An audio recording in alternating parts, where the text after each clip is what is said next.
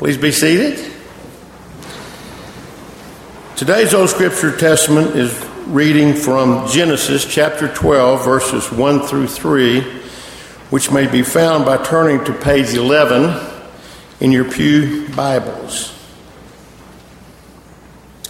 But first, let me call upon the Holy Spirit for guidance. Please bow your head.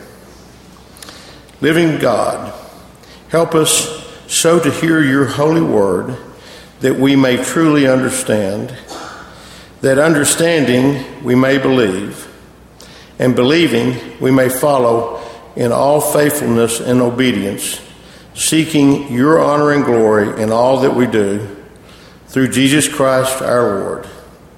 And all of God's people said, Amen. Today's reading from Genesis chapter 12, verses 1 through 3 is one of the more seminal events in the Jewish and Christian faith. So please listen carefully. It is entitled The Call of Abram. Now the Lord said to Abram, "Go from your country and your kindred and your father's house to the land that I will show you. And I will make of you a great nation, and I will bless you and make your name great, so that you will be a blessing. I will bless those who bless you, and him who dishonors you I will curse. And in you all families of the earth shall be blessed." May God bless this reading of his holy word to our understanding. Amen. Thank you, Doug. Genesis chapter 12, verses 1 through 3 that Doug just read is one of the most important passages of all Scripture because it helps us see how God has chosen Abraham. And in this man Abraham, even though he's 75 years at the time, eventually God is going to give him a child through his wife Sarah, even though she was barren. And through this son Isaac eventually would be born Jacob. And through Jacob eventually the 12 tribes of Israel. And eventually the kingdom of Israel would come from Abraham. And of course, this idea that you will be blessed to be a blessing, we can find is ultimately fulfilled in Jesus Christ. For Jesus, as you read the Gospel of Matthew chapter 1, you'll see the genealogy of Jesus, and it begins with Abraham. Yes, we have all been blessed through Jesus Christ, and we have been blessed to be a blessing. So how are we blessing others today? How can we best serve the needy in our community today? Specifically, how can we best serve the homeless? According to news reports, there are over 1,100 homeless in Amarillo. I'm sure you're like me, you've seen them all over town. If you spend much time in downtown, you'll see them regularly walking the streets. Or if you go to any major intersection, whether it be I-40 in Bell or I-40 in Washington or I-40 in Ross, regularly you'll see someone holding a sign asking for assistance, asking for help. You know, every week we have homeless come to our church seeking assistance. And on a pretty day like this, I like to walk to a restaurant downtown to meet someone for a lunch appointment. I'll go ahead and walk. And inevitably, when I walk to a restaurant downtown, I will run into someone who is homeless, needing help. So how can we best serve them?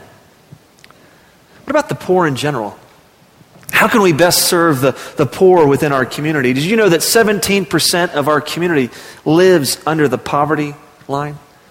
Now, it's true that we have a pretty low unemployment rate, around 3 to 4% in Amarillo. It's one of the lowest in the state, but many people work at minimum wage, and so that's really not enough for them to raise their families with. And so they work very hard, but they still don't have enough food to eat. Did you know that over 60% of the children in our community, in Amarillo Independent School District, over 60% of the children in our schools today are on the free or reduced lunch program?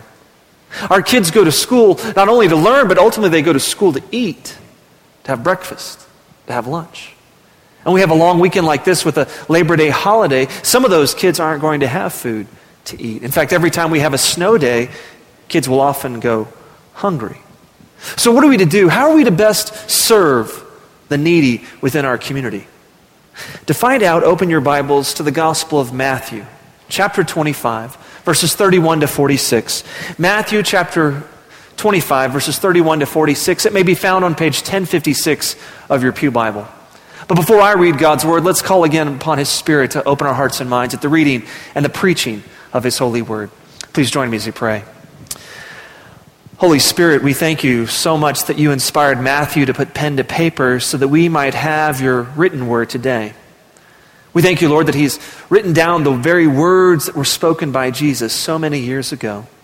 We pray, O Lord, that as we read these words, you might speak to our hearts, that we might be transformed. Lord, we pray that the words of my mouth and the meditation of all of our hearts might be acceptable in your holy sight.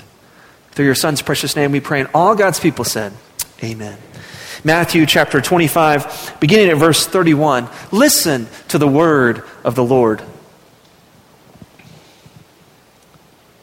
When the Son of Man comes in his glory and all the angels with him, then he will sit on his glorious throne. Before him will be gathered all the nations, and he will separate people one from another as a shepherd separates the sheep from the goats. And he will place the sheep on his right, but the goats on the left. Then the king will say to those on his right, "Come, you who are blessed by my Father, inherit the kingdom prepared for you from the foundation of the world. For I was hungry, and you gave me food. I was thirsty, and you gave me drink. I was a stranger, and you welcomed me. I was naked, and you clothed me. I was sick, and you visited me. I was in prison, and you came to me." Then the righteous will answer him, saying, "Lord, when did we see you hungry and feed you, or thirsty and give you drink? And when did we see you a stranger and welcome you, or naked and clothe you? And when did we see you sick or in prison and visit you?" The king will answer them, "Truly I say to you, as you did it to one of the least of these, my brothers, you did it to me." Then he will say to those on his left, "Depart from me, you cursed, into the eternal fire prepared for the devil and his angels. For I was hungry, and you gave me no food. I was thirsty, and you gave me no drink. I was a stranger, and you did not welcome me. Naked, and you did not clothe me. Sick and in prison, and you did not visit me." Then they also will answer, saying, "Lord, when did we see you hungry or thirsty or a stranger or naked or sick in prison and did not minister to you?" Then he will answer them, saying, "Truly, I say to you, as you did not do it to one of the least of these, you did not do it to me. And these will go away into eternal punishment, but the righteous into eternal life." Here ends the reading of God's word. As the prophet Isaiah tells us, the grass withers and the flower fades, but the word of our Lord stands forever. This is the word of the Lord. Thanks be to God. When the Son of Man comes into his glory and all the angels with him, then he will sit on his glorious throne. Before him will be gathered all the nations. And he will separate people one from another as a shepherd separates the sheep from the goats. Now some people read Matthew 25 and they try to say, well, this is like a parable. It's like a story that Jesus is telling. But this is not a parable. Jesus is telling us exactly how it's going to happen. You see, in Matthew chapter 24, after leaving the temple in Jerusalem on the very week that Jesus is going to be betrayed and ultimately crucified, right after they leave the temple, they go to the Mountain of Olives, and the disciples, Jesus' followers, say, "Jesus, tell us what the end of time it's going to be like. Tell us about what it's going to be like when you come again." So Jesus begins to tell them, and most importantly, he tells them that no one really knows the hour or the day when the Son of Man will return. And then he begins to tell them parables. In fact, in Matthew chapter 25, verse 1, we do have a parable. It's the parable of the 10 virgins. He begins by saying this in chapter 25, verse 1. "Then the kingdom of heaven will be like 10 virgins who took their lamps and went to meet the bridegroom." Now, the point of the parable, the 10 virgins, if you read the whole parable, is that we need to be ready. Some women, some of the virgins were not ready for the bridegroom when he came, but we, as the people of God, need to be ready, knowing that God is coming back, that judgment day is coming. Then in Matthew chapter 25, verse 14, Jesus tells yet another parable, this time the parable of the talents. Notice how it begins in verse 14. "For it will be like a man going on a journey, who called his servants and entrusted to them his property." Now we know the parable of the talents, right? He gives different talents to different men, and the two with the most talents put their talents to work immediately, but the one who only received one measly talent, well, he buries his talent in the ground, and when the master returns, he's most upset with the servant who did not use his talents. And so it highlights the fact that the Son of Man, when he returns, we need to be using our time and our talents and our treasures to the work of God's kingdom. Reminds me of that bumper sticker I saw many years ago that said, "Jesus is coming back. Look busy." When Jesus comes back, I don't want to be watching football, right? I want to be doing something for the work of God's kingdom. Yes, these are parables because, Jesus says, it will be like, chapter 25, verse 1, it will be like 10 virgins. Chapter 25, verse 14, it will be like a man going on a journey. But notice that our text begins with, when the Son of Man comes in his glory. It won't be like it. This is what it's going to be. This is how it's going to be. When the Son of Man comes in his glory, we're going to be judged. But how are we going to be judged exactly? Are we going to be judged on our orthodoxy, on our right belief, our right understanding? Are we going to be judged on whether or not we can recite the 10 Commandments, or whether or not we can recite the Apostles' Creed, which are important statements of our faith? Are we going to be judged on that? Not according to Jesus in Matthew 25. According to our scripture text this morning, we're not going to be questioned on our orthodoxy, which literally means right belief. We're ultimately going to be measured by our orthopraxy, which means right living, right action. Specifically, Jesus is going to want to know, how did we treat the least of these within our community? How did we treat the hungry and the stranger and the poor, the sick, the imprisoned? How did we treat the least of these? That's what Jesus is going to want to know. Now, as lifelong Presbyterians, I know that some of us are thinking right now, but I thought we were saved by grace alone, through faith in Christ alone. I mean, isn't that what Paul writes about in Galatians that we studied last spring, that we're justified by faith, not by works of the law? Is Jesus somehow promoting a works-based righteousness? I mean, if we look at the words that we find in Paul's letter to the Ephesians chapter 2, verses 8 through 9, Paul says very clearly, "For by grace you have been saved through faith, and this is not your own doing, it's the gift of God, not a result of works, so that no one may boast." Is Jesus in Matthew 25 saying that Paul is wrong? Well, if we were to take Matthew 25 and the sheep and the goat, we took that out of its biblical context, we might think that. But if we read all of Matthew, we'll see that throughout the Gospel of Matthew, Jesus has been emphasizing the importance of having a relationship with him. That salvation is ultimately found in recognizing him and having a relationship with him. We see this in Matthew, specifically Matthew chapter 10, verse 32 to 33, where Jesus says, "So everyone who acknowledges me before men, I will also acknowledge before my Father who is in heaven. But whoever denies me before men, I will also deny before my Father who is in heaven." If we acknowledge Jesus, then he will acknowledge us, according to Matthew chapter 10. In fact, in Matthew chapter 7, towards the very end of the Sermon on the Mount, Jesus makes it very clear that ultimately our salvation is found in a relationship with him. Matthew chapter 7, verses 21 to 23, we read these words of Jesus. "Not everyone who says to me, 'Lord, Lord,' will enter the kingdom of heaven, but the one who does the will of my Father who is in heaven. On that day many will say to me, 'Lord, Lord, did we not prophesy in your name and cast out demons in your name and do many mighty works in your name?' And then I will declare to them, 'I never knew you. Depart from me, you workers of lawlessness.'" Now notice in Matthew chapter 7, these people who are saying, "Lord, Lord," they're really just paying lip service to Jesus. "Lord, Lord, did we not prophesy in your name and cast out demons in your name?" They're doing miraculous religious acts. It's unbelievable what they're doing. They're prophesying and they're casting out demons. They seem to be doing all the right things, but they never really knew Jesus. It's the lack of a relationship with Jesus that ultimately condemns them, isn't it? Yes, as we read Matthew chapter 25 about the sheep and the goats, that final judgment day, We can see in light of all that Matthew has to say, all that Jesus has to say in the Gospel of Matthew, specifically in Matthew chapter 7 and Matthew chapter 10. We see that Matthew 25 is letting us know that if you have a relationship with Jesus, if you recognize who Jesus is, then we will naturally be people of grace and mercy. Let's look again at Matthew chapter 25. Specifically, let's look again at verses 34 to 40. The king says to those sheep on his right, "Come, you who are blessed by my Father, inherit the kingdom prepared for you from the foundation of the world. For I was hungry, and you gave me food. I was thirsty, and you gave me drink. I was a stranger, and you welcomed me. I was naked, and you clothed me. I was sick, and you visited me. I was in prison, and you came to me."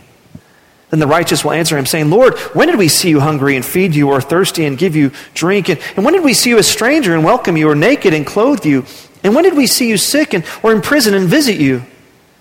And the king will answer them, "Truly I say to you, as you did it to one of the least of these, my brothers, you did it to me." Notice that the sheep in Matthew chapter 25, they're not doing these good works so that Jesus might honor them. They don't even know that they're doing it for Jesus. They're just doing it out of gratitude for God's grace.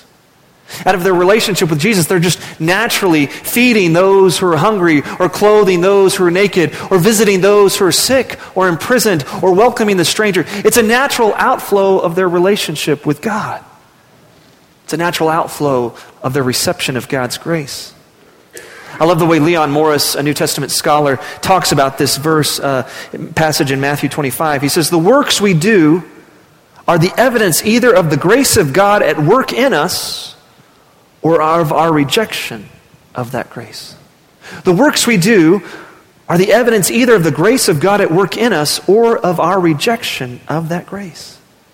As we humbly receive God's grace, as we realize all that God has done for us in Jesus Christ, that while we were yet sinners, Christ died on a cross and paid the price for our sins. And then on the third day, he rose again, conquering sin and death on our behalf. As we recognize the salvation that comes through Christ alone and through his amazing grace, then we become people of grace. We begin to love our neighbor as ourselves out of gratitude for how much God has shown his love for us. As James, the brother of Jesus, states in his epistle, James chapter 2, verses 14 through 17, "What good is it, my brothers, if someone he says he has faith, but he does not have works? Can that faith save him? If a brother or sister is poorly clothed and lacking in daily food, and one of you says to them, 'Go in peace, be warmed and filled,' without giving them the things needed for the body, what good is that? So also faith by itself, if it does not have works, is dead." True, authentic, saving faith that's guided by a relationship with Jesus leads to good works. In fact, the passage I read just a moment ago in Ephesians, where Paul makes it very clear that we're saved by grace alone, through faith in Christ alone. We're saved not by works of the law, but by what Christ has done. Paul goes on to point out that we're saved for good works, so that we might do the work of the kingdom. Let's read Ephesians chapter 2, 8 through 10. Let's read that whole passage here. Ephesians chapter 2, verses 8 through 10, Paul writes, "For by grace you have been saved through faith. This is not yet your own doing. It's the gift of God, not a result of works, so that no one may boast." We're not saved by works of the law, but by faith through grace. "For we are his workmanship," Paul writes, "created in Christ Jesus for good works, which God prepared beforehand that we should walk in them." Saving faith, an authentic relationship with Jesus, leads to good works. So how are we doing? We might have orthodoxy, but do we have orthopraxy, right living, right faith that leads to good works, that points others to the unconditional sacrificial love of Christ? Are we people of service? Do we naturally seek to put the needs of others before our own? Do we see a need and seek to meet that need? Because according to Jesus, James, and Paul, right faith, right belief, a personal relationship with Jesus should lead to right living, where we love our neighbor as ourselves, where we recognize that we've been blessed to be a blessing to others. It should lead us to care for the needs of others. So what is it that tends to prevent us from caring for the needs of others? In 1973, John Darley and C. Daniel Batson decided to do a social experiment at Princeton Theological Seminary, which is my old alma mater. They had a class of 40 seminary students, and they gave them a survey to fill out, and they told them that they needed to go from one building to another building across campus and to give a brief talk about the Good Samaritan story. We all know the Good Samaritan story, right, that we find in the Gospel of Luke chapter 10. A man is robbed and beaten, and a priest comes by, and he sees the bloodied man, and rather than helping the man because he doesn't want to be defiled for worship, he walks on the other side of the road, leaving the man abandoned there. Or there's a Levite who comes by who's a part of the priestly tribe of Israel, and he sees the man and he walks by. But then there's a Samaritan, which Jews in the first century viewed Samaritans as half-Jews, half-breeds. And he walks by, but he sees the man and he cares for the man, and he picks the man up and he puts him on his donkey and he takes him into town, and he cares for him and gives an innkeeper money to take care of the man's needs. I don't know that story, right? Well, these seminarians were told that they're going to have to go to another building across campus to give a brief talk about the Good Samaritan story. Well, the interesting part of this experiment was they told half of the class, you're in a real hurry, you don't have much time, you need to hurry on your way. They told the other half of the class, you got plenty of time, no rush, get there when you get there. Well, what they did is they planted an actor on the sidewalk in between the two buildings, and the actor was dressed up like a homeless man. And he was dressed up like a homeless man, and he was disheveled and beaten, and he was moaning and groaning. You could not ignore the man on the sidewalk. You had to see him. In fact, you had to walk around him to get to the next building. Guess what happened? These seminarians who were on the way to go and give a talk about the Good Samaritan, those who were told that they didn't have much time, and I've been to Princeton Seminary, there's a lot of AAA type personalities. You got type A, these are AAA, they want nothing but a good grade, right? They're like, I got to get there in time or I'll get a B or maybe a C, who knows? And so they're rushing to class. Only 10% of those who are in a hurry even recognized and offered help to that man. They were about to go give a talk about the Good Samaritan, about how the Good Samaritan took the time to minister to the man's needs. That was running through their mind, and yet they walked right by this man because they were in too much of a hurry to help. However, those students who were told they had plenty of time, 60% of those students, I wish it had been much higher, I'm embarrassed that it wasn't higher as a graduate of that place, 60%, only 60%, but yet much more than 10%, 60% of those students helped the man who was acting like a homeless man. How often are we in too much of a hurry to help those in need around us? You know, we can always say, well, gosh, I'm so busy. I just don't have a lot of time. If you read the Gospels of Matthew, Mark, Luke, and John, you'll see that Jesus he was busy. I mean, Mark tells the story of Jesus' earthly ministry, and basically it's 3 years. And in 3 years, Jesus accomplished some amazing things. He was a very, very busy man. But he was never in a hurry. Too much of a hurry to not be able to stop and help a person in need. Specifically in the Gospel of Mark chapter 5, verses 21 to 43, we read the powerful story of how Jesus had been told by a father that my daughter, my young child, she's dying and she's on the point of death. Jesus, please come and heal her. I know you're the miracle worker. Please hurry. And so Jesus with the disciples is on his way to go heal a young child. You would think that he was too much of a hurry to stop and help anyone else. But there's this woman with a hemorrhage who's been bleeding for 12 years, and all of her money has been spent to try and heal her, but none of the doctors have been able to heal her. And so in desperation, she says, if I can just touch Jesus' robe, then I'll be healed. And so this woman fights the crowd and she touches Jesus' robe. Instantly, she's healed. And what's most surprising about that story is that Jesus stops. Jesus stops and says, someone touched me. And Peter and James or John are like, Jesus, look around you, man. There's tons of people. Everybody's touching you, Jesus. He says, no, I felt power leave me. And so he stops and he recognizes this woman who has been healed, and trembling and humble, she comes before Jesus. And then he offers this wonderful word of blessing. He takes the time to offer a word of blessing to this woman. And he says, daughter, your faith has made you well. Go in peace and be healed of your disease. Are we ready for the holy interruptions that happen throughout our day? Are we simply too busy and too big of a hurry to stop and offer a word of blessing to others? Notice in our text in Matthew chapter 25, those who do the good things, they don't do it knowing that they're doing it to Jesus. They're not doing it so they can earn points in heaven. It's simply born out of a relationship. And also notice that those who do good things, Jesus doesn't say, I was poor and you gave me money. He says, I was hungry and you gave me food. I was thirsty and you gave me drink. I was naked and you clothed me.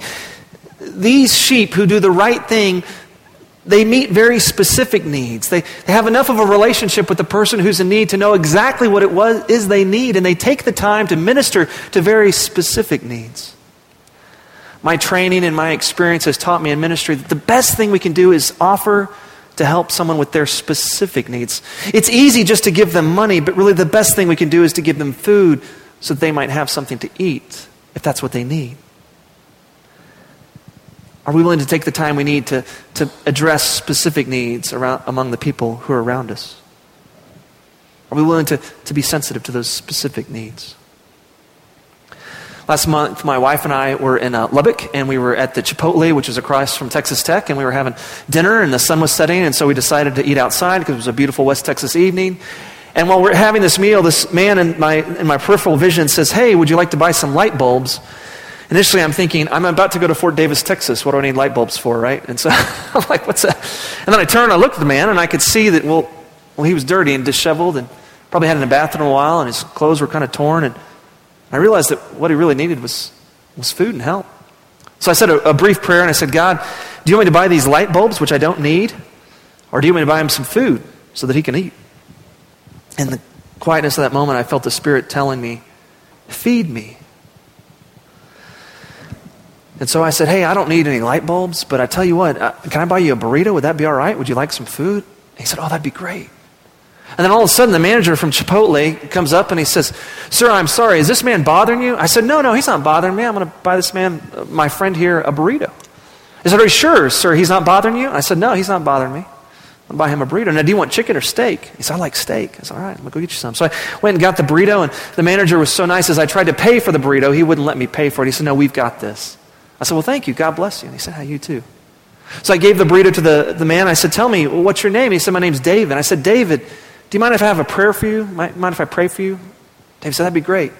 So I put my hand on David's shoulder and I said, Lord Jesus, I thank you so much for your amazing love. I pray, oh God, that you would surround David with your love, that you would help him see just how much you love him.